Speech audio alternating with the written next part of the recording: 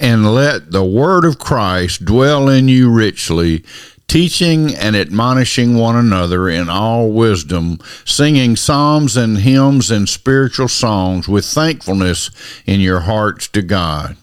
Let the word of Christ dwell in you richly.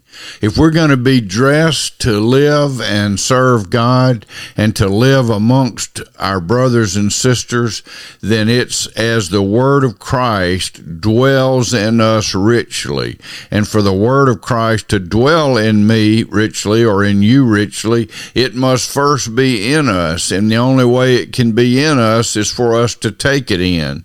And the only way for us to take it in is to daily feed ourselves from the Word of God, the spiritual food for the spiritual life. Our spiritual life needs feeding even more so than our physical life.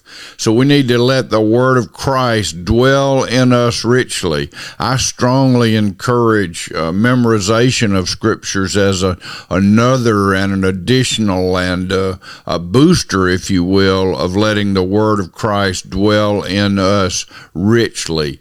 Let it dwell in us richly in the sense that it's producing fruit, because it's not that we're just hearing it, but that we're doing it. We're not deceiving ourselves, but by thinking just reading the words is enough. We have to be not just hearers, but doers also, to be the servants God has called us to be. We're not saving ourselves by this.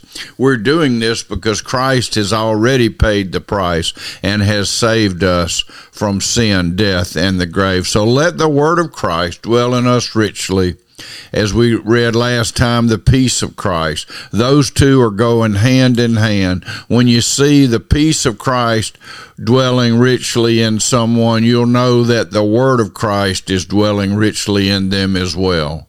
They are hand in hand. God bless you. Have a great, great day in the Lord Jesus Christ.